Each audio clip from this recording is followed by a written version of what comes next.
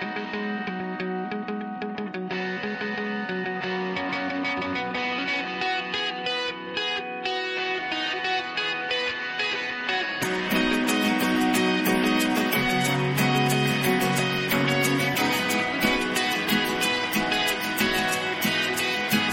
folks, welcome to episode 63 of the FLW podcast. In Benton, Kentucky, I'm Jody White, and I'm joined today by special guest host, Jesse Schultz, also in Benton, Kentucky. Jesse, how's it going?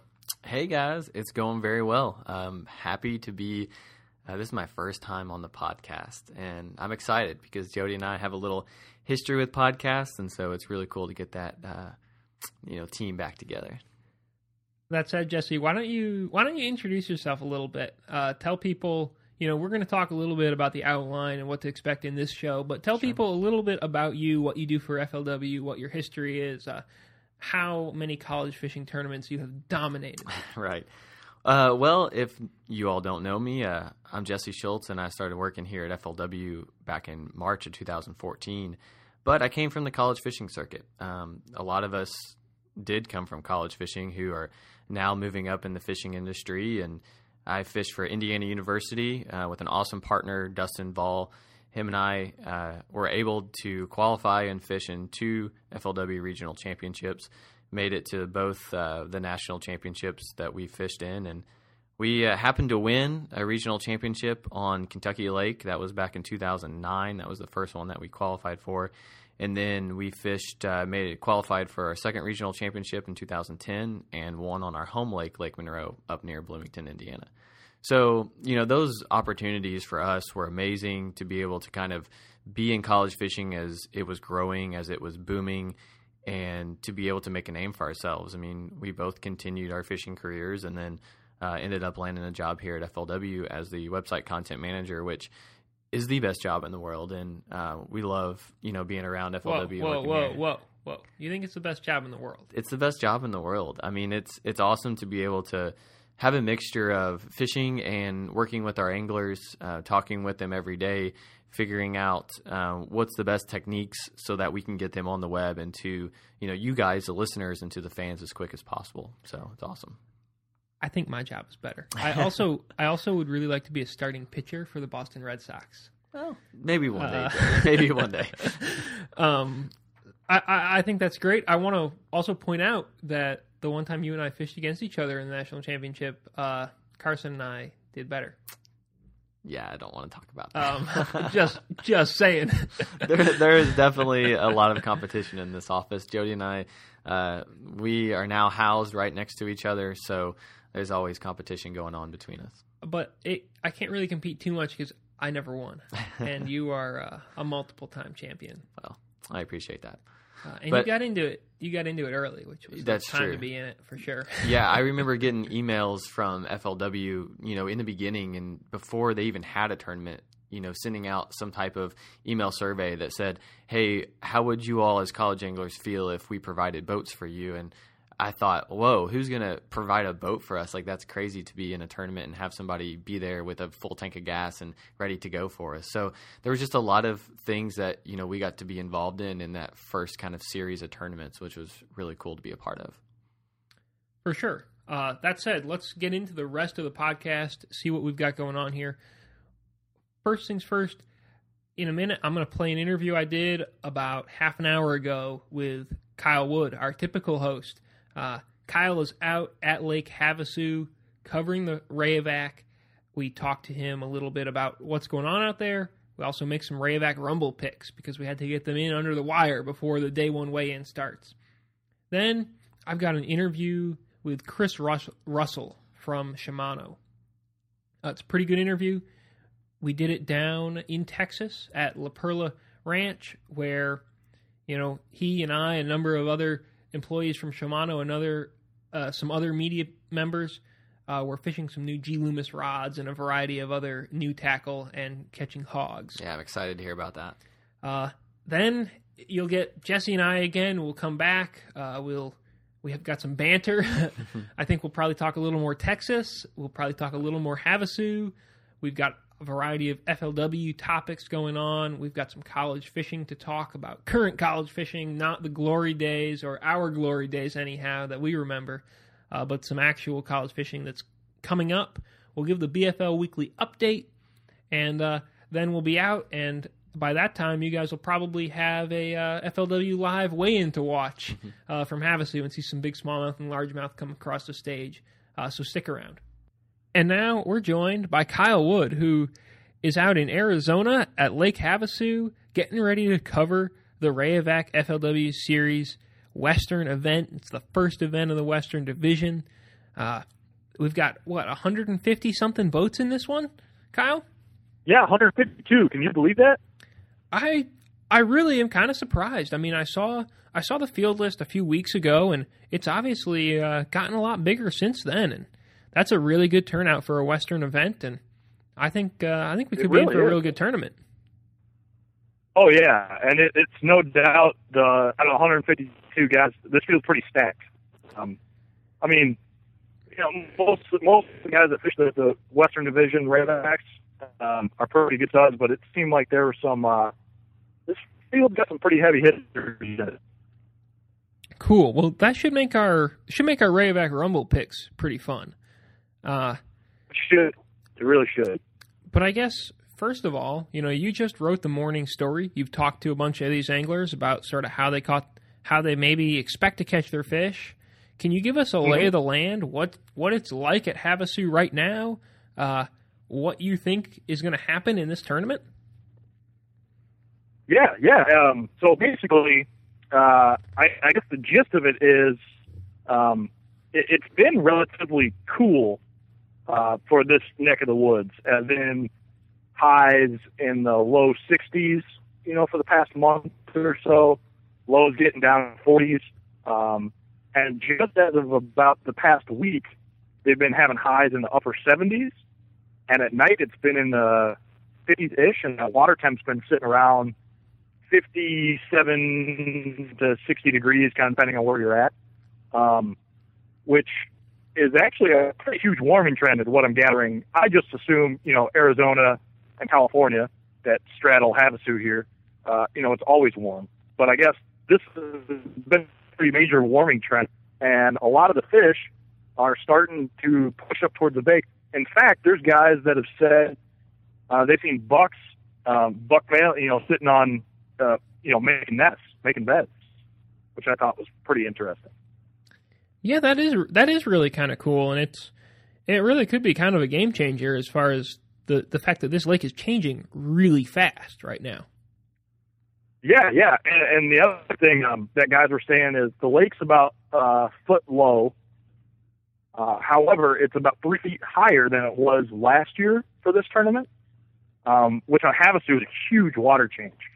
So there's a lot of vegetation flooded up in the river that guys will be able to float. There's a lot of stuff on the banks down here on the main lake that hasn't really been present the past few years we fished Havasu or this tournament's happened.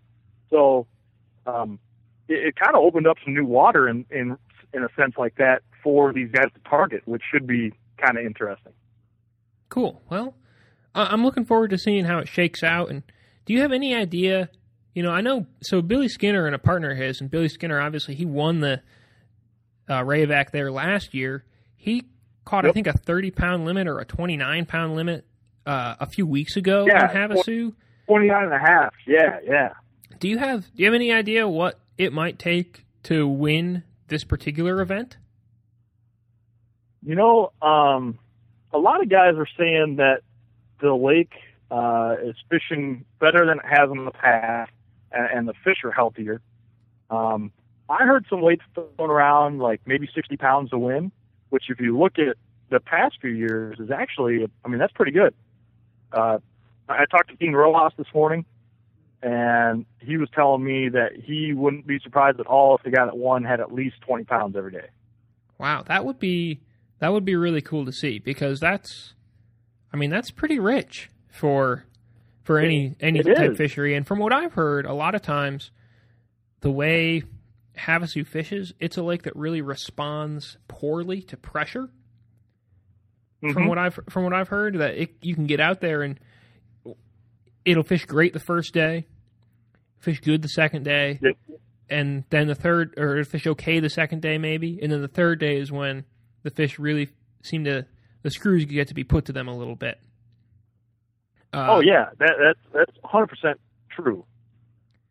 So yeah, I think the curveball there is that with the water temps where they're at, and they're forecasting 80s for highs for the rest of the week, and basically no wind or very light wind, which is pretty rare for Havasu. Mm-hmm.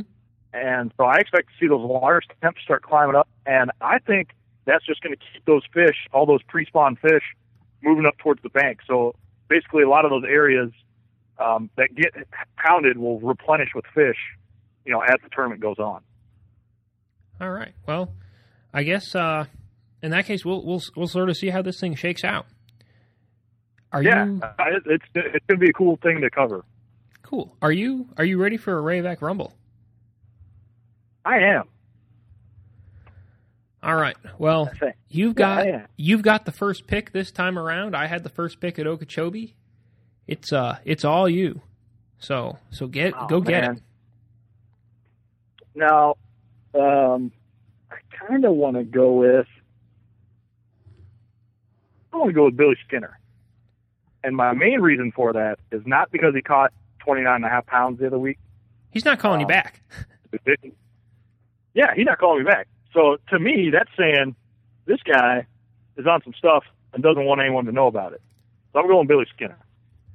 Okay. So I was really hoping you would do that because to me, I understand Billy Skinner as a local. It's hard to ignore. And we know he's been catching the fire out of him. But I'm going to take the person who I think is the best fisherman in the field, who I think is probably the best suited to do well at this event. I'm going to take Brett Hite. Oh, dang it. I think that's a great pick. Yeah, I was really happy to be able to get him. I really thought you would snipe Hite, and then to me, I wasn't sure what I was going to do next, but to be able to get Hite is, I'm happy with that. Okay. All right. Touche. Who's your next pick? I guess that leads me. God, there's so many options. There really are. There's from this field, from guys who are just regular Western sticks who are gonna be at the Rayovac Championship, who you just can pencil in as AOI competitors, to some new guys, to some guys who are specifically local, sort of like Skinner. I mean, this is a really good field. I'm going to take Joe Uribe Jr. All right. It's going to be my next pick. I like that pick. Mm-hmm. I do too. He's one of those solid anglers, and especially in the West, he's no slouch. Yeah. I'm going to go ahead. I guess I'm going to continue my streak here of picking sort of tour level anglers. I'm going to take Josh Bertrand. He's from around. Ooh. He's from around there. I don't think Havasu's his home lake necessarily. I could be wrong on that, but he fishes on the Elite Series. Right. He's very good out west. I think he's got a really good chance to have a good showing here. And I'm already semi-regretting that pick. So do with that what you will. Oh man. Well, see, this is hard because I don't know what to do with my third pick. There's way too many guys I want to have on my team, and I kind of want to follow my gut, and hope that pans out for me. All right. But I kind of want to play it safe, so I think I'm going to follow my gut. I'm picking Troy Linder. Oh man. I like it. What's your Lindner philosophy here? Why does your gut say he's going to do well? He's a smallmouth guy, and Havasu has some pretty good sized smallmouth in it. However, they move around a lot, and I know that when Linder is on the smallies, he's pretty dialed in. I mean, like, to the potential that he could. Well, he won the event in 2012 out here, and he had like a 20-pound bag on the final day, most of which were smallmouth. And I saw some photos from practice. He was catching some pretty good-sized small jaws. So I'm going to say that he's my curveball, and he's going to find himself a pot of big smallmouth and lean into him. Man, I hate this pick because here's my problem. I've got Cliff Perch to think about.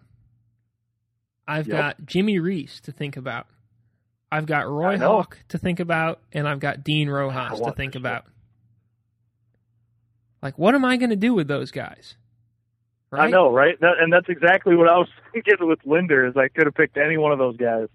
Yeah. But all your gut, Jody. Man. Here's what my gut tells me. My gut tells me that if the fish are starting to get up shallow, if the water's warming up, maybe some big largemouth would eat a frog, and maybe I should pick Dean Rojas. My other gut tells me that Roy Hawk lives there. He's going to be fishing in the Forest Wood Cup. He was the top finishing Western angler at the Rayvac Championship. He always does well out west. He almost always does well in Havasu. And he's got a really, I think both of those anglers have a very, very high floor. And I think I'm gonna go Roy Hawk. I think he's about as fun a guy, about as nice a guy as you can get to root for. He's a flip-flop guy. He wore flip-flops for almost the entire Rayvac Championship, which I see as... And it wasn't warm. It was not warm, and I see that as a big mark in his favor. So I'm going team flip-flop, and I'm going with Roy Hawk. All right. And by the way, Roy Hawk, he and his son, Sonny Hawk, are going to be in the Forest Wood Cup this year, which is about as cool as it gets. To have a father-son duo, one is a pro, one is a co, in the Cup. So there you have it. Kyle, do you have any? We'll see how these guys shake out. Obviously, do you have any? Do you have any other impressions? Anything else you want to say before I let you go and let you get out there to get to work on this tournament? No, like I said, I think this will be a fun one to follow throughout the week, and I'm hoping to see some like record weights for a Rayvac on Havasu. Okay. Well, Kyle, thanks for the talk. Thanks for the call. Best of luck out there on the water at the weigh-ins, writing the stories this week. I'm sure you'll do a phenomenal job. I hope your travel difficulties are over because it sounds like it was not fun for you guys getting in there, but you got there, and that's what counts. And we made it. We're here. I hope all I'm going to go get on a boat now. I hope all the guys you picked do very well, but not quite as well as the guys I picked. Same to you. have fun in the sun, get a good tan, maybe wear some flip-flops for me. I might bust out some flip-flops. It's going to be like 85. I might have to do it. Well, you know what? It was 19 in Kentucky this morning, so you're winning. For once. Yeah. All right, bud. Take it easy. All right, later, man. So, Jesse, I just got done interviewing Kyle. You haven't heard the interview yet. You've read the morning story. You've heard me talk a little bit about it. What are your Havasu impressions? What are you excited for? I'm excited to see some big smallmouth. And I know that always gets you excited, Jody White. But it's interesting, most of our smallmouth fisheries that we see all come from the northern part of the United States. And it's neat to be able to see something come from Arizona that has a fishery that has giant smallmouth and giant largemouth. So who's going to win out on this fight? Is it the largemouth fishermen going up the creek? Is it the smallmouth fishing, just guys junk fishing around? I don't know, but I'm excited to see. We are going to be glued to that day one weigh-in. I can tell you that at 3 or 4 o'clock for us this afternoon. Yeah, and it's really one of the few lakes where we have history of it going both ways. Sure. There have been tournaments where smallmouth have been the key factor, and plenty of events where largemouth have blown the event out. So that will be neat to see which one edges out the other, or if it's a combination, because you can very easily go out and catch a mixed bag with a few 4.5-pound smallmouth and a few 4.5-pound largemouth and build up a really good weight without necessarily, really dialing in on any one particular pattern. So I'll be really curious to see how that turns out. And I think it is a pretty unique place where you get to see that interplay between the species. I always like tournaments like that. Yeah, I agree. Speaking of the unique places, Jody White, ever since you got into the office this morning, I was so excited to talk to you because you just got back from a very unique fishery. You went down to Texas. You were at a ranch of some sort. I've heard bits and pieces of it. But let's talk about some details. I know you have an awesome interview to share with us today as well. Yeah, well, here's what we'll do. We'll give you the interview. It's with Chris Russell. He's works at Shimano. It's a pretty good interview. A little bit about Shimano, a little bit about the ranch, a little bit about just what you might want to do if you were trying to work in the fishing industry, because he's a guy who can kind of speak to that. Sure.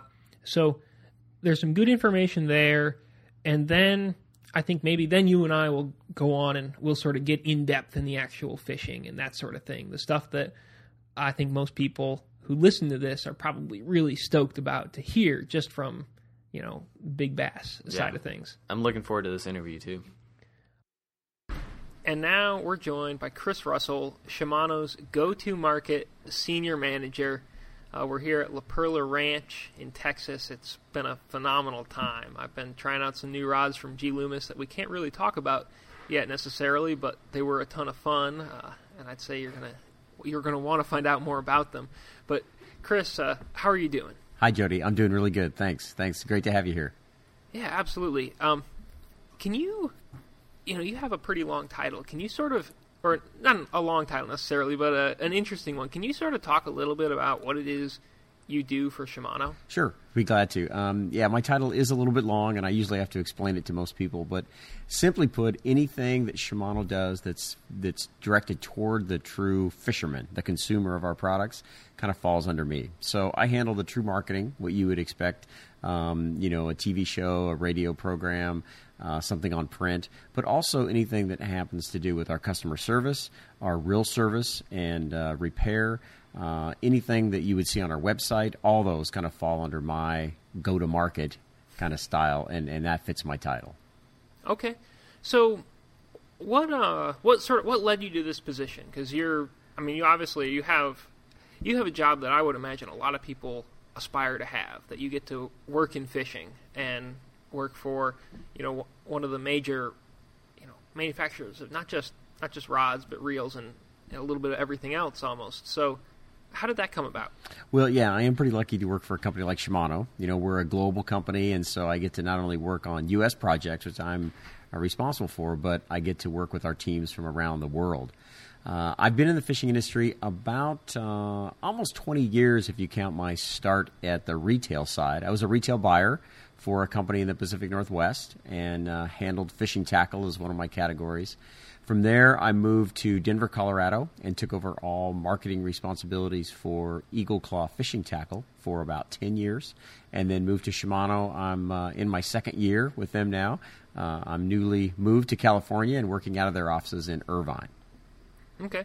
What's California like? Are you around any big bass? Because we know that's a place where they live. Yeah, there's definitely some big bass out there. I through my year of move and whatnot, and then we had such a amazing tuna run this last year, I haven't bass fished nearly as much as I would like. So that's on my to-do list as we go into this spring.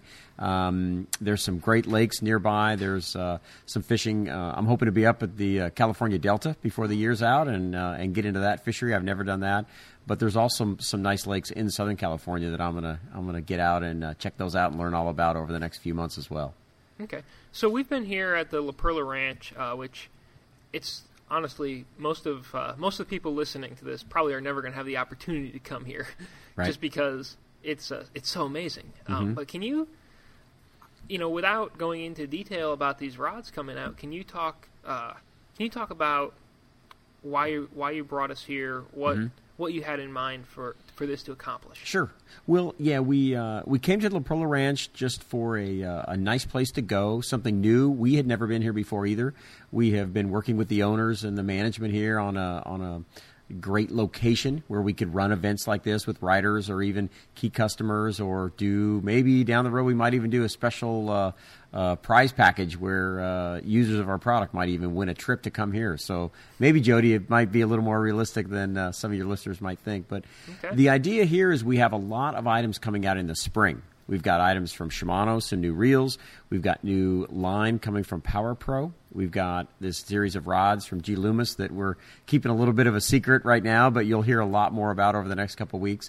So all those are coming out in the spring. We brought down some of the best riders from the best publications in the industry down, and we're just sharing the insights so you guys can help spread the word and get it out to everybody about all these new things they're going to see in the spring. Okay. As far as all these new things coming out, is there anything that you are particularly excited for that you really feel like is going to be the bee's knees? Well, we get excited about a lot of them, right? It's sometimes new items are almost like our kids, right? We get all excited and bring them out into the world. But we've got these rods from G. Loomis is probably one of our most exciting things.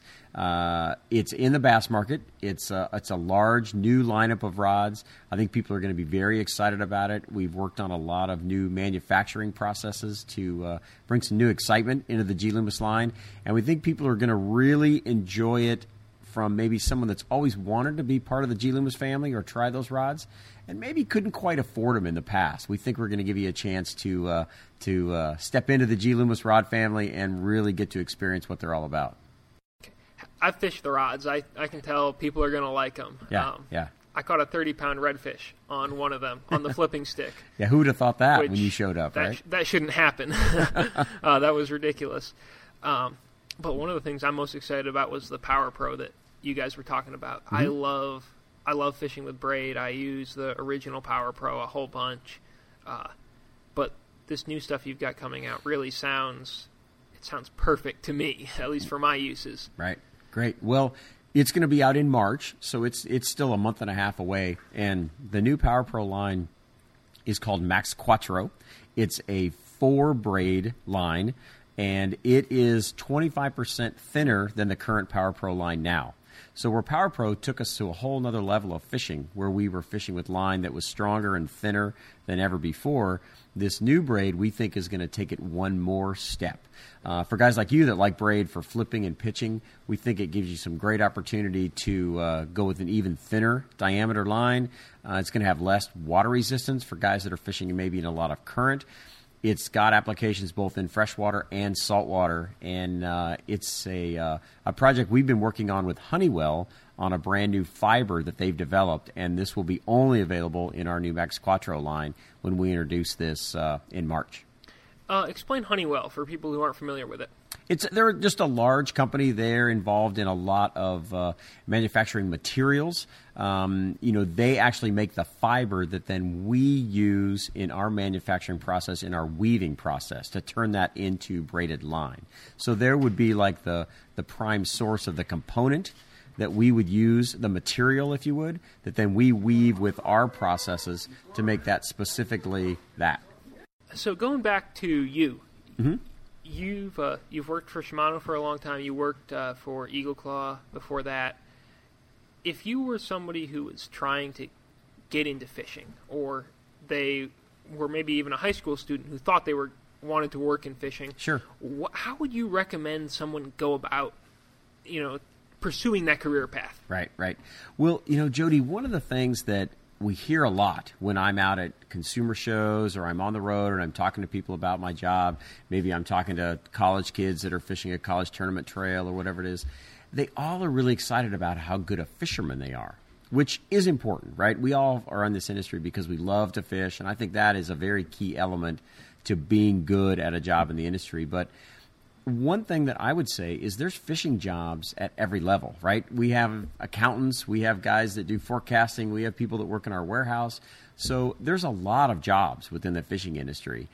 from my side of it, from the marketing side, I came out of a background. I never really thought I would end up in the fishing industry.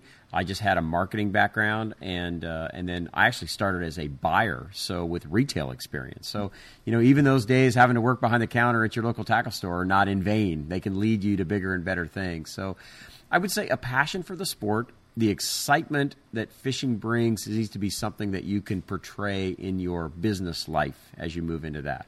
So there may not be one single path to work in the fishing industry, but I think sometimes people focus too much on being a good fisherman would make you automatically able to work in the fishing industry, and that's not always true. There's plenty of guys that are way better fishermen than I am, and I'm just lucky to be working for such a great company right now. Okay, I think that's pretty cool because we see so many people in college fishing right now, and obviously they're focused on performing as well as they can to make national championships, to win tournaments, things like that. Mm-hmm. But for many of them, being a professional angler is not a realistic outcome. Sure. Because that's so incredibly hard to do. But perhaps working in some other aspect of fishing, I'm a good example of that right now, I think is maybe more attainable. Right. So that's kind of cool to hear you say that. Yeah, I think it's really true. There's we have some of the best fishermen in our office are currently working in our real service area. They love to fish and they just really want to be involved in it. We've got a couple teams of people that travel the country, going to events and tournaments that we call the Shimano Experience Team. And a lot of those folks are coming out of, just graduating from college, and they've got a marketing background or a sales background or a business degree background, and then they're kind of evolving into the fishing industry. So there's entry points at a lot of levels, I guess is what I'm trying to say. Yeah, one of them, Ethan Cox, who I've fished against. I guess just fished against. I can't say I've ever fished with him. Okay. He was at NC State at roughly the same time as I was at Virginia Tech, and I think it's kind of cool to see what he does and see how you guys are doing that. When you've, I guess, built up the Shimano Experience Team, what was your vision for that? Why did you guys say this is something we need to have? And then how do you feel like it's turned out? Okay.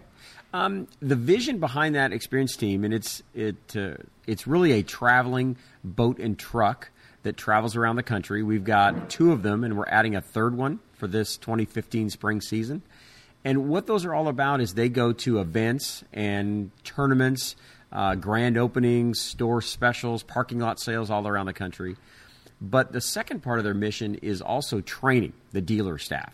So the folks that work behind the counter at the local tackle store or even the Academy or the Bass Pro, we're going in there and training them on the Shimano G. Loomis product lines. We're talking about Jackal Baits or we're talking about Power Pro line because some of our products are pretty technical and hard to understand.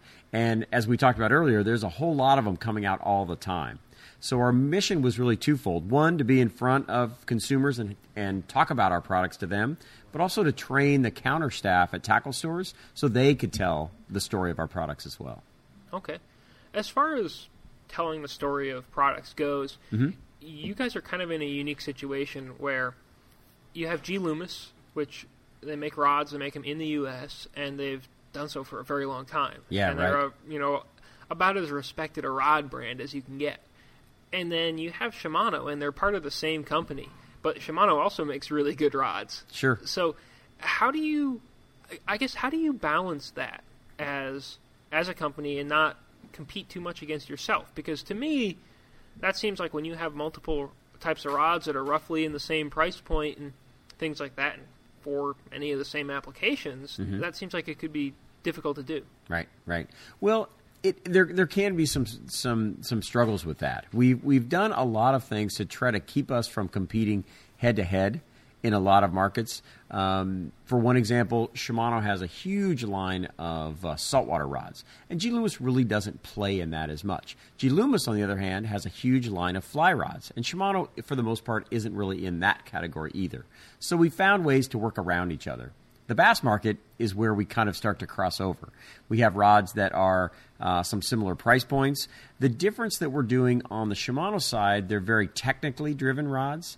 They have a very distinct feel and style to them, a little more of the blingy, kind of a fancy look to the rods. There's a lot more of that. The G Loomis is normally a cork-handled rod, much more of a traditional darker colored blank, and they have a very unique feel to them. The G Loomis customer, we've got some actions that move our line all the way up from the NRX, which is our very high-end rod, all the way through our line. If you pick up a jig worm rod from G Loomis, the action will be very similar all the way through the line. So people that get used to a G Loomis style and a feel, they really become kind of just dialed in to that, and they really enjoy that kind of rod. So while they have similar price points, they are very unique after you pick one up and fish with one.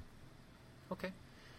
Yeah, that I definitely can see that, because I own a bunch of the old, I say old, but I think the first generation Shimano Kumaras. Okay. Yeah. When they first came out, and I love that rod. But it's really the only rod I have that feels like that.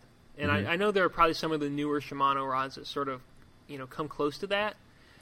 But when you pick up these G Loomises we've been fishing this week, they're all great rods. But you're right, they are a very unique feel, and I can easily see how somebody could pick one up and say, this is the rod for me, and then pick up a Shimano across the rack and be like, you know what, this isn't for me, but then their brother would pick that other rod up and say, oh man, this is the one. Mm-hmm. Yeah, it was interesting this week, Jody, as we were here with different people, I heard that throughout the week, where someone would say, wow, I fished the Shimano rod, and that is the perfect one for the way I fish.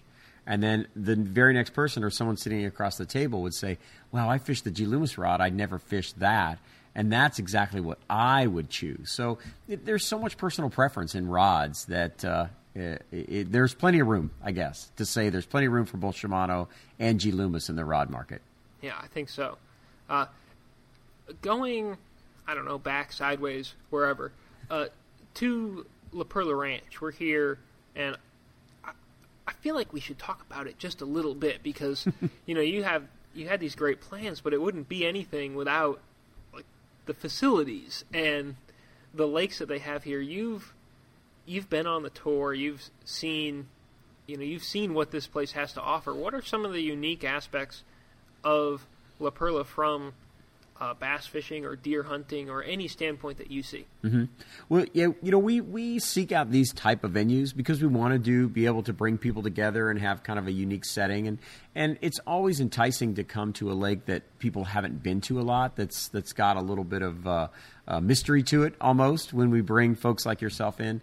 One thing that we found very inviting about La Perla was just the way it's set up, and I think you'll agree it's very inviting. There's a great way to go catch a lot of bass, but that puts you in a boat with one person for the most part of the day. But one thing that we were really interested in is the breakfast, lunch, and dinner times where there's a lot of socializing. They have a great room that just kind of is the dining room. It's the living room. We were watching football games, the Super Bowl on Sunday night in here. We were able to do the kind of some conversation about products. And it's really comfortable. It's not fancy, but it gives you everything you need, right? It's very nice. The service is fantastic. The food's great, and everything fits together well. But it just is kind of suited to fishing and hunting, which they're some of the best at.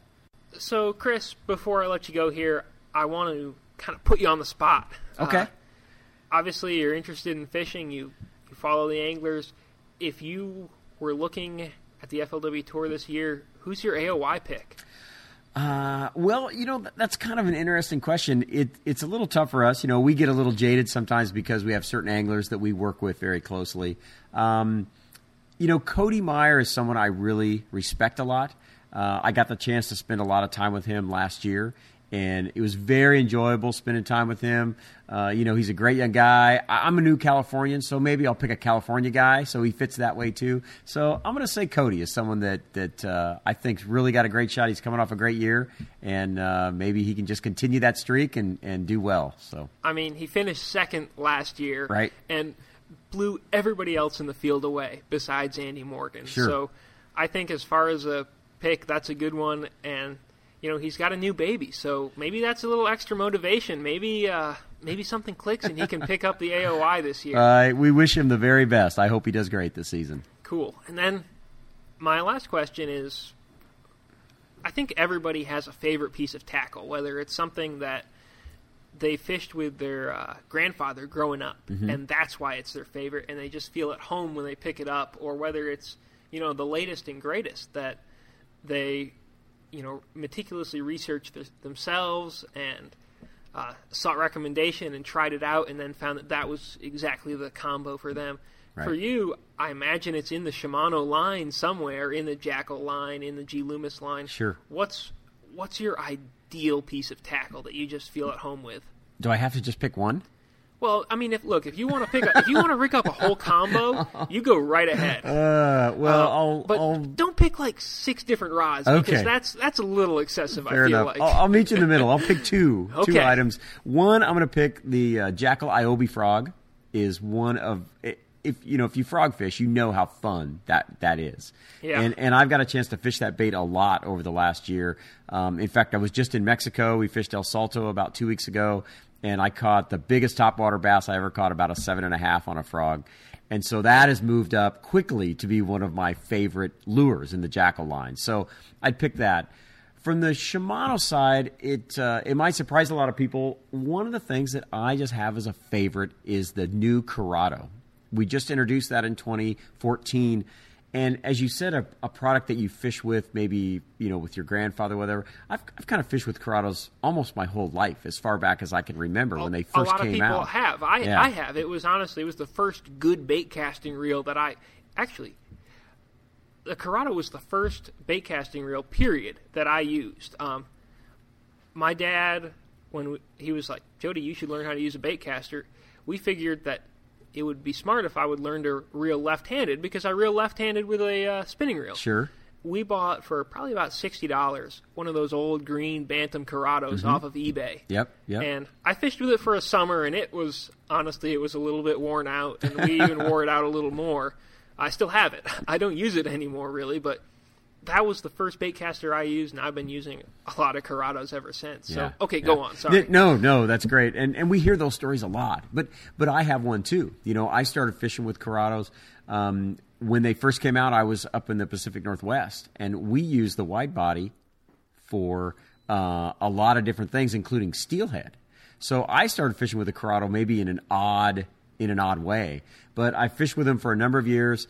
And the new one, what I really like about that one is it is such a workhorse, right? If you can compare it to anything, it's like the F-150, right? It just works great. It's very durable. And it's a reel that kind of anyone can afford. I'm lucky. I get the chance to try out some of the newest products that are hundreds and hundreds of dollars. But the Curado is so good for the money. It always stands out as one of my favorites. Okay, so you think if you were going to go buy a Shimano reel tomorrow on a limited budget or a normal budget, let's say, you think the Curado's the one you would try and go for? I think that's true. Yes, it's super durable. It'll last literally virtually a lifetime. The reel performs super well. I've fished them a lot. I think you've had one in your hand a lot this week too, and they've landed a lot of big fish. And they've performed, you can buy a reel that's faster, right? You can buy a reel that's lighter. You can buy a reel that has some special performance features from us.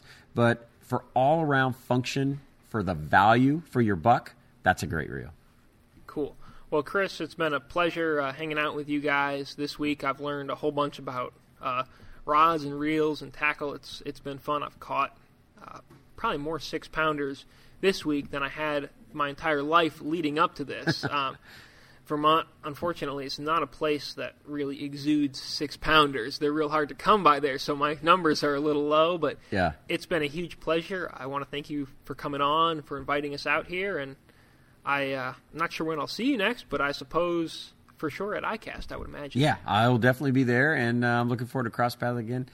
Thanks for coming out. It's been a joy to have you here, and I know you had a great week. You were probably one of the top stars of our group that came out as far as catching fish and big ones as well. So it's been fantastic having you out with us this week. Cool. Well, Chris, thank you very much. Thanks for coming on the podcast, and best of luck going forward. All right. Thanks. You too.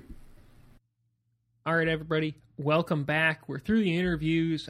Now you've got just Jesse and I. We're going to talk our way through some news, some fishing, a whole variety of things, and then be on your way.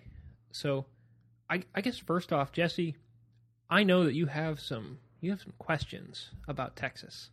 I have lots of questions. I always have lots of questions when you come back from a trip like that. I mean, dude, you got back and all I saw all week was monster bass and even better, monster redfish.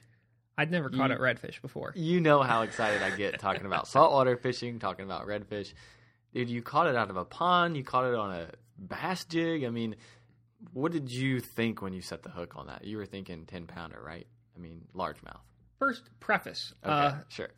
Because a lot of people would be like, well, okay, how is there a redfish in a pond? That's, Exactly. I think, a legitimate question I we should agree. answer. Apparently the soil around there is pretty salty. So the pond itself has a higher, Solidity? Is that the right word? salinity. Yeah, salinity than your average pond. It's not quite brackish, but it's a place where the redfish Interesting. can live. Just like, And doesn't bother the bass. no. And I mean, we've seen that obviously. If you go down to Venice, in the Louisiana Delta, there's bass and redfish mixed right in together. Sure. So that's not it's not an astonishing thing, but for it to be in a pond is pretty cool. And of course, they put them in there. When they put them in, they were about 5 pounds. And I don't know how many they put in, but this is only the second one that's ever been caught. Oh, really? There have been 2 escapes where people have had them on and they've broken off. Sure. And 2 other people, one person landed one when it was about 10 pounds. And So they had no idea this fish was this big at this point. I mean, this was like a 25-pound redfish. it was, I believe, 25 to 30. Oh, wow. This thing was a Massive. giant. Yeah. So it's eating, it's thriving, it's doing well. I in that don't know what it's pond. eating, but it's doing amazing. Maybe it's in eating the there. other bass. I don't know. They have kind of small mouths for such Sure. a big fish. I imagine they're eating like a lot of crayfish. Yeah. I mean, typically in the ocean, they're eating some type of crustaceans of some sort or shrimp. I mean, but it's weird. It's like if you've ever watched a red fishing tournament or you've ever seen any type of red fishing on TV, they're always either around the flats or they're around islands that have a lot of shell. So they're digging around in those shells, kind of like the bass do, but they're digging around those shells looking for some type of crustaceans or shrimp. But the crazy thing is you can catch those things on topwater too. So I don't know if they've ever fished for them in that pond on topwater, but it's interesting the way that a redfish can actually come up and almost turn upside down to hit a topwater bait. So very cool. This one ate a jig on a stump. Right. Okay. Sure. And it bit just like a bass would, boom. And I waited just a split second and sort of felt a little bit of weight and set the hook. And man, what a ride. We were fishing out of these little trackers and it took me around the boat twice. And I was doing the whole loop around it and, the whole boat's wobbling and I couldn't quite tell what it was. Sure. And at first, the way it fought, it started out fighting kind of slow, kind of like a big bass does, where you just feel them thump and they sit down there. They're just trying to hold on. Like they're not trying to move. They're just trying to not get moved. And it felt like that. And I started to move it. And then it's just got crazy. And I've never caught a 10-pound bass. And they have bass that are 14 pounds in those ponds. So I knew it was a possibility, but I sort of began to believe it wasn't a bass as the fight went on, and then finally I caught a glimpse of the red, and I knew they were in there because we'd been told about them, but they were more legendary than real.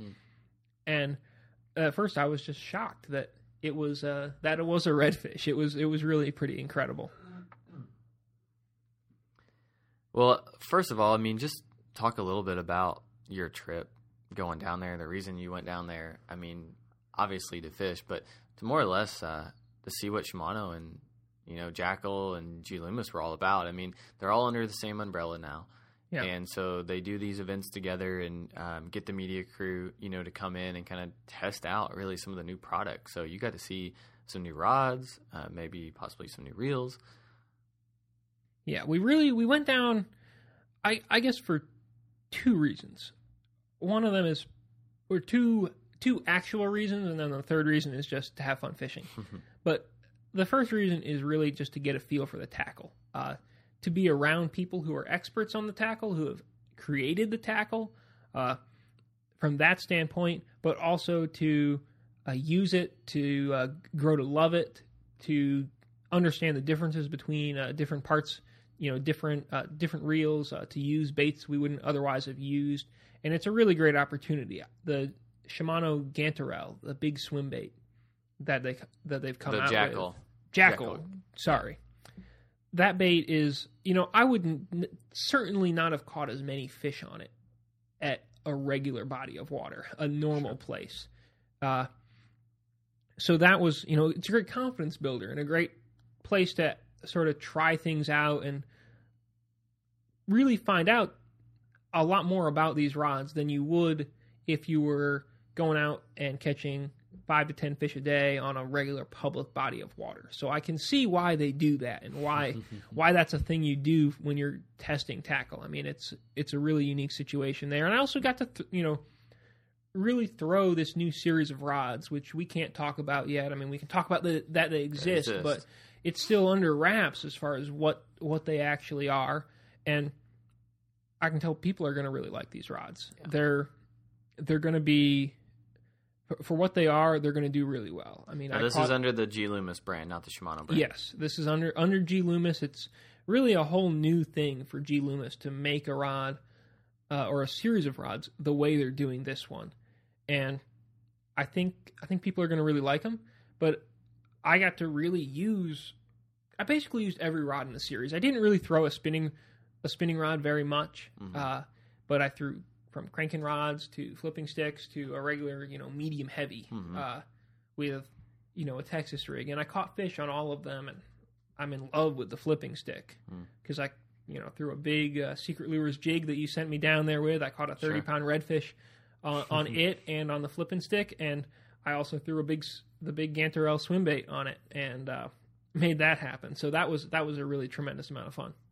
Yeah, it's good to be able to test some stuff before it hits the market, so that we kind of have an idea of what people are going to say about it, what are good things about it, maybe something that we can help somebody with. I mean, we get questions all the time about, hey, what's the best tackle to use? What's out there? What's new? I mean, not just our friends telling us, but like fans of FLW and fans of the sport, are always asking us. So it's good to be able to get in there before anybody else has kind of had their hands on it, for us to be able to see what it's all about. And we got to do that, with Lose this year. We've got to do that with a couple of the other companies, TH Marine, and it's just nice to be able that somebody actually cares about what we think, and we want to give the best product out there that we can on the website and in the magazine.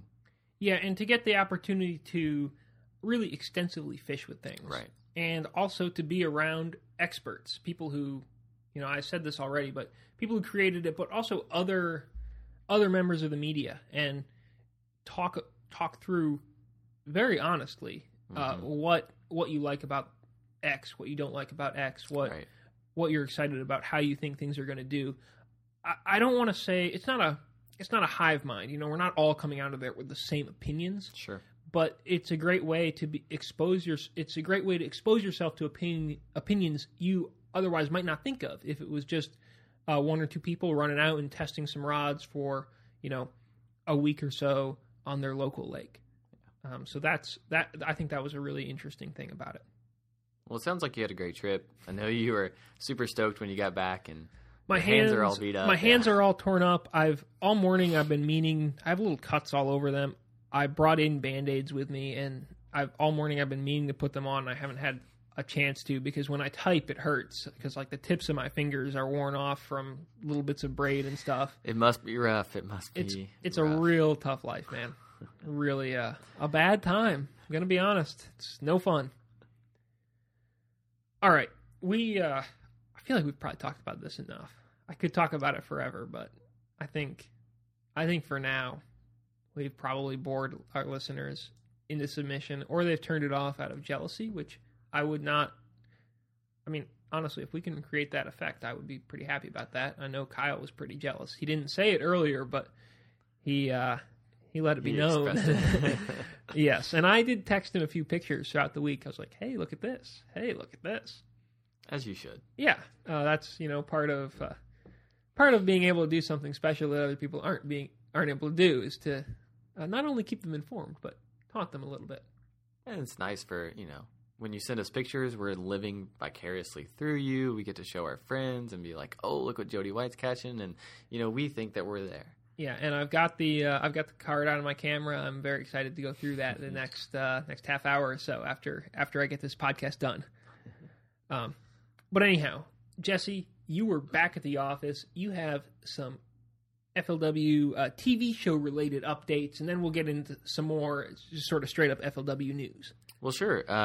We're always working hard around the office to try to make things new, to make things fresh, so that you, the listeners and the watchers and the readers, are excited about what we're doing. And let me tell you that this place never stops working, and everybody's always moving around, trying to come up with new ideas. And so I got to sit in on a meeting, with like Kathy Fennell, Dave Washburn, president and vice president of FLW, and then Peyote Perriman, who's the director of the FLW TV show, made a trip out to Benton, Kentucky, and he has to fly into Nashville and then drive into Benton, and it's not the easiest place to get to. But I can't believe I missed Peyote. We love Peyote, right? He's awesome. Peyote's the best. Yeah, he is the best, and he's done a great job with the TV show. And he's constantly trying to improve it. And so I can't, give you any details, but I can say that walking out of that meeting with Peyote, I was excited to go to the first tournament, and I'm excited to see the first TV show, just beyond just our coverage on the web, but what we're going to be able to experience afterwards. Because, what we see on the web is different nowadays because we're seeing what's happening right now. And the TV shows are different because if you're a person that watches the web coverage and watches the TV show, you already know what happened. So there's nothing, new in terms of what you're going to find out about who won the tournament, but more about how they won the tournament and more about the person themselves. And I think that is going to be really interesting to see more of the background of how people are, like how they fish, where they came from, and to get more of that storyline in the TV show is going to be very important. So I'm excited to see about that. We also have, an announcement of sorts coming out about the TV show and how it's going to be aired. So once that stuff kind of all hits public ears, it'll be good that we get to talk about it publicly, and I don't have to sit here and just give you teasers about it. Cool. Well, I'm excited about it just because of how excited you were when you told me about it this morning. So I think if you like it, then I'm pretty sure I'm going to like it as well, and I like that. Yeah, it's going to be a great opportunity for our viewers to just, as a whole, understand bass fishing world in general. It's going to be great. Cool. Moving on from that, TH Marine is back with FLW as a sponsor. That's our one piece of sponsor-related news this week. TH Marine, they make everything.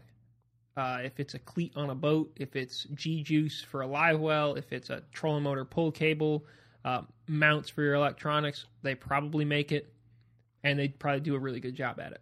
Yeah, the two things that I use from TH the most are their pull cable and their hot foot. I Just think about everybody has one. I was going to say, I think everybody has one. I think those are the two main things that for any bass angler's needs, you've got to get one. It's got to be in your boat because those are going to help you perform better. You don't have to ever worry about your cable breaking. You can keep both hands on the steering wheel with the hot foot. I mean, I've talked to guys who don't use a hot foot, and I don't know if it's just they haven't committed to it or what, but I'll sit there and convince them in about 5 words about how great it is to have 2 hands on the steering wheel. You never have to worry about bouncing in the waves anymore. I mean, the worst thing that you can do is be in like 3 to 4 foot waves and have to have one hand on the throttle, one hand on the steering wheel. It's like impossible to drive. I mean, you've been in boats where you're just hitting every wave wrong, but with the hot foot, you can make that happen. There you go. Hot foot advertisement, courtesy Jesse Schultz. I'm a believer. Okay, moving on. We've talked a lot about the Havasu Rayovac already, but this Saturday there's some more action on Havasu going on. We've got the first Western Conference college fishing event of the season on Havasu. Right now there's, I think, 20-something teams signed up. I think there'll be a lot more college teams signed up as we get closer to the other college, closer to more schools, let's put it that way, and more in the summertime as well. Yeah, I mean, I think the Delta and Clear Lake in particular will have big field. Havasu is out there, and it's not near, I would say, the bulk of our Western anglers. So what people don't understand is, like, when we have, say, a Kentucky Lake tournament, you've got 10 to 15 schools within a 100-mile radius of Kentucky Lake. For Havasu, these guys have to drive 5, 10, 20, 30 hours to get, to their Western qualifier. Maybe not 30. Might be a little excessive. Might be an excessive. But what I'm saying is like, I've talked to these college anglers out west, and they'll fly to some of their tournaments, and on the East, that's unheard of. Yeah, the guys out west, absolutely are putting in more wheel hours than anywhere else. It's harder to do than anywhere else. So the commitment that the Western anglers show is really astounding, especially for me. College anglers who are taking their time away from classes and trying to get out of tests and things like that. It's not easy. Yeah, for sure. And I think that should be kind of an interesting event to follow. Obviously, being held in conjunction with the Rayovac, it's going to be a little interesting from the perspective of you don't know exactly where you'll be able to fish, because some of the top 10 guys might be on your stuff. Sure. At the same time, they'll have kind of an idea of what sort of patterns to look for, I think, because we've seen, these couple of days leading up to it, it sounds like there's a lot of fish moving shallow, moving toward beds. And if there's fish moving up onto beds, that could make for some really good weights, because those are fish you can find easily just in a day of fishing. You can put the trolling motor down and just go looking and potentially catch 5 good ones. It was always a double-edged sword for me when we fished a college tournament in conjunction with the Rayovac, because I was always, I wanted to read on the website to see how these guys were doing, but at the same time, it's kind of like dock talk. Like you only want to fish kind of what you have confidence in, and if you read too much into it, then all of a sudden you're going out there for your tournament and your mind is spun, because you're like, well, do I need to be going up the river because that's how the leader's fishing at the Rayovac, or do I just need to continue what I found in practice? Like, it can almost hurt you by kind of reading into it too much. Yeah.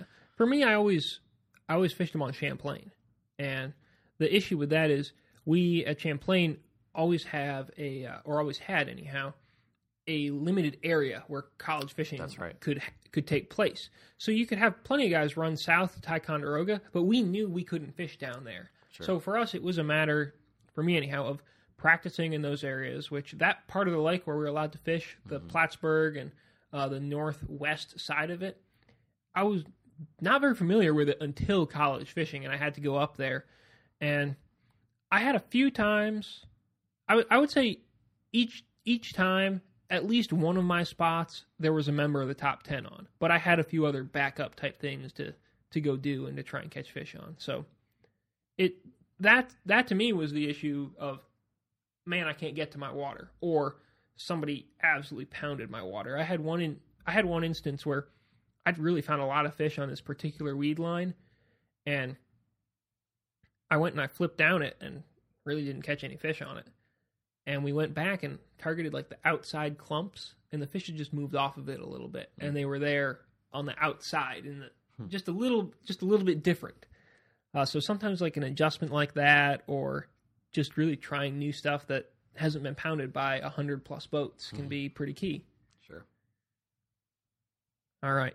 Moving on from Havasu, we've got the College Fishing Open. It's an inaugural event for us. We've never had one like this coming up. Yep. Do you want to talk a little bit about, I guess, what's on the line for that? Sure. So the College Fishing Open is going to be held on Kentucky and Barkley Lakes, and it's going to be, I don't know the date off the top of my head. It's in March, and finding the date. Yeah, he's going to get the date for us real quick. But it's a new event for us, and it's an interesting event because it's open to any college team, but there's no, like, it's not really a qualifier because you're not going to a regional from this event. You're actually going straight to the national championship. Which is a first. That's first. We've never done that before. So it's interesting. It's kind of a gamble, but it's top 10 are going to have a berth to the national championship. And first place wins a boat. And we used to give away a lot of boats in the regionals, and we kind of went away from that. So this is, I think, the only event that we're giving away a boat in as well. So it's an opportunity for the winner to make off really well for a national championship berth and the boat, and then for the rest of the top 10 to make it to the national championship, bypassing a regional tournament. Yeah, well, we obviously give away a boat in the national championship, as well. Right. But yeah, this one, the chance to not have to fish any other college tournaments, to be able to schedule your summer at will, is, I think, a really cool one. If you manage to make the top 10 at this Open, which, I mean, it's free to participate in. It's March 20th and 21st. It's a 2-day event, full field, fishes both days. So you're not going home after one day. You're there for the long haul. You can go out and catch a 30-pound bag the next day, get into that top 10 if you don't catch them on the first day, which that time of year on Kentucky Lake should be pretty possible to do because there'll be a lot of fish moving around. It should be very pre-spawn. The fishing could be really good. Even if it's not really good, it should give people a big opportunity for big comebacks, I would say. Absolutely. I mean, March can be a tough time to fish, but for the whole, for the top 10 to make it to the national championship, I think it's only going to take around maybe less than 20 pounds to make the top 10 for 2 days of fishing. So I think it's easily that somebody could go out one day and catch enough fish to make the top 10. Yeah, I think you might be a little less optimistic about it than I am, but I agree that I think it's going to be very feasible, and I'm sure it'll happen for somebody to have a real subpar day one, sure, but really catch them on day two and make it happen. And to me, I would definitely, if I was anywhere if I was 5 hours away, I would have gone and fished this tournament because I think the chance to not, for me anyhow, to not have to travel in the summer, to be able to just set my schedule that far ahead of time, right? Which you couldn't do when you're trying to fish a regional or when you're trying to fish a regular season tournament, then maybe fish a conference championship and that sort of thing. You can't do that when you have to be aware of that. And this just lets you be good to go if you make the top 10. What's most enticing for you? Is it the boat? Is that why you would fish this tournament, or I would fish it for the top 10? For the top 10, I'm a very cautious fisherman. Right. I lack confidence in almost all aspects of life. Sure. I would be like, you know what? I'm going to go in. I'm going to go catch 12 pounds a day. I'm going to make that top 10, get to the national championship. The boat, I mean, it's a nice side, but for me anyhow, especially not being a local, to come and think that I would have a shot against Murray State, Bethel, schools like that are around here, I would struggle with that. That said, I would have plenty of confidence that I can go out and catch 5 a day and make the top 10. Right. Yeah, I mean, I think the boat's a good incentive, though. I mean, for maybe even guys who've already qualified for their conference championship, because you can still fish this tournament even if you've already qualified for the conference championship. So you can get in this even if you don't care about, the boat or you don't care about qualifying. Either way, I think you have a good opportunity to make out with something really good. Yeah, and the fact that, one team is going to go home with a boat is really pretty cool. And this will be covered like a Rayovac, really, is how we'll cover it. We'll have a pretty good chunk of staff on hand. We won't have at this time we don't have FLW Live set for this tournament, but we'll be doing morning and evening stories like we do for a Rayovac. We'll have on the water photography, and that should be a really cool thing that we typically don't do except at the national championship, and that's a fun thing to look for. Yeah, we're definitely looking forward to covering this tournament. It's going to be exciting. I'm looking forward to seeing, because like you and I have started fishing this lake a lot more now that we live down here. And so I'm always excited to, whether it's a Rayovac, a BFL, or a college tournament, to see how people approach this lake, especially in March, because we don't have a lot of events this time of year. Yeah, it is kind of an oddball time to have a tournament on Kentucky Lake. The fish aren't going to be on ledges, and that's kind of a plus. Are you giving away information? Okay, the fish are definitely going to be on ledges.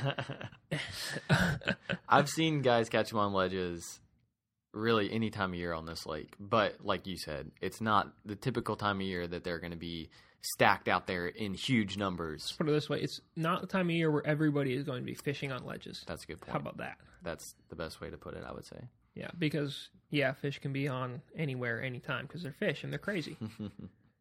All right. Let's move on from that. We're going to talk a little bit of a BFL weekly update. We had one BFL this past weekend on Saturday on Lake Okeechobee out of Clewiston. I think they probably went and hit up the Elks Lodge afterward, had some steaks. Oh, man, it's a good deal. You miss it, don't you? I really do. Also, flip-flop weather. Ty Fox took home the win. He caught 23 pounds, 9 ounces. He was flipping a speed craw, a sweet beaver around cattail clumps on the south end of the lake. Really a lot like how Val won the week before, the couple weeks before in the Rayovac. Fish in the same area, but maybe targeting different fish, right? Well, perhaps. I mean, it's that south end of the lake.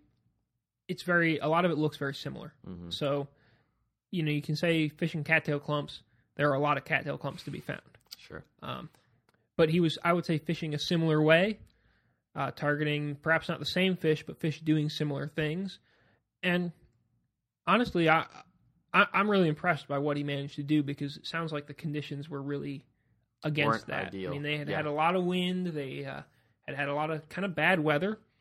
And, he went out and fished an area that had just been pounded by the Rayovac guys and, pulled out 23 pounds, 9 ounces. It's not an incredible Okeechobee bag, but it's a good Okeechobee bag. Yeah, especially for what the rest of the field caught. I mean, he was the only 20-plus bag caught in the tournament. So from what we saw at the, Rayovac event, I expected the top 5 to have over 20 pounds. But like you said, weather conditions weren't exactly ideal. And then Val, who won the Rayovac, finished 16th place with 15 pounds even. So did you expect him to win this BFL tournament, or you expected him to kind of do what he did? I guess I expected him to do what he did. I really expected Brandon Medlock to win this tournament. I felt like Medlock had been on some really good fish. I'm guessing they moved. Maybe he didn't even fish it. I'm not sure. But I thought that if I was going to pick somebody to win, I would have picked him. That aside, though, that's not really what we thought. Isn't really the point. The point is, Fox, he stuck it out. He had to wait a long time to catch his fish.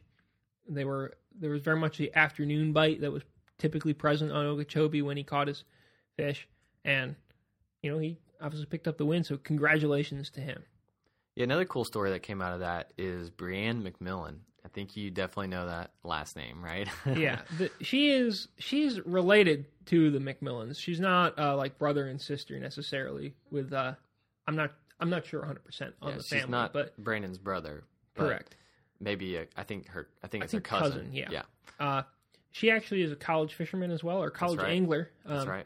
At Florida Gulf Coast. I think she's made the Southeastern region or conference championship before. Probably will again. Sure. And I just think it's cool to see a young angler, a young woman doing so well. Absolutely. 18 pounds is nothing to sneeze at. It can win a lot of tournaments. It can put you high in a lot of tournaments across the country. This weekend it was the Keon Okeechobee, and so I think that's second place. Brianne McMillan, something worth taking note of. Duly noted. Yep. And Jesse, I think that's about it. I think we've talked our way through about everything we can talk about. For you guys who are, I assume, going to want to watch this upcoming Rayovac, look for some smallmouth, look for some big largemouth, look to see if Billy Skinner can bring a 30-pound bag up to the scale. That'd be pretty amazing. FLWlive.com. It's 3 p.m. Mountain Time. That's 5 Eastern, 4 Central, I guess 2 Pacific. I'm impressed with that math you just did. Usually I don't get that right. A lot of times I schedule podcast interviews for guys who are, they're on the East Coast or the West Coast, and I need to do it in my mind, and I've gotten better at it, but I'm still a disaster and doubt myself every time. But what I would say is sometime this afternoon, just go to FLWlive.com, see what's happening. That's your best bet. And, of course, we're going to have a midday update up on the website. We'll have we've got a photo gallery up right now. We've got the morning story up right now. We'll have pattern stories throughout, more on-the-water photos coming. Yeah, FLWlive.com will give you straight to your live coverage of the weigh-in, and FLWfishing.com will make sure that you're caught up with all the Rayovac news and other FLW news. Exactly. And another good place to keep an eye on the Rayovacs, keep an eye on FLW in general, is, of course, our social media outlets. YouTube, Facebook, Twitter, Instagram, all of those will have some Rayovac related information, some other good information, I'm sure, coming up, and those are places to keep an eye out. Follow us. You can follow me at Jody Blanco on Instagram and Twitter. Jesse, people can follow you, I believe, if they want to. On Twitter, absolutely, at Jesse Schultz. And they can follow you on Instagram, too, but you don't really do anything there. I have an Instagram account, at Jesse Schultz. You can definitely find me on Facebook, Jesse Schultz. And, yeah, I'm around. Probably not as active as Jody White is, or Jody Blanco, anyways. Also, you can send Jesse emails at... No. We're not going to give that out yet. But you can send the podcast emails. Podcast at flwfishing.com. We've gotten a few. We're going to have Scott Canterbury on soon. We've had a request. It's going to happen. Sure. Probably after this Havasu event is my guess. I think that could be a prime time to talk to Scott. Yeah, and I know a lot of people contact us via social media, and we try to do our best to respond to everybody. I also will say, because I do get a lot of phone calls here in the office, and people always start off with, hey, I hate to bug you, or, they just seem like they're reluctant to call us. And I'll be completely honest with you. I mean, we have a lot of great customer service, relations people in this office. They are more than happy to help you. And if they cannot answer your question, they will forward it to somebody who can. Yeah. And I get forwarded a lot of messages, about the website, about angler profiles and things like that. So, I'm typically in my office from 8 to 5 every day. So I'd be more than happy to talk to you. So call customer service, ask for Jesse Schultz, pick his brain. That's what we want you guys to do. If you can have some real long conversations about him, take him off his job, that would be prime. But seriously, though, it's I have no problem answering questions, be they ridiculous or very legitimate about anything. I answer them all day long on Twitter and Instagram and stuff like that. Sure. So, guys, thanks for listening. Thanks for tuning in. Follow the Rayovac, obviously, and we'll be back next week with a much more regularly scheduled and typical podcast, not quite like this one that you got.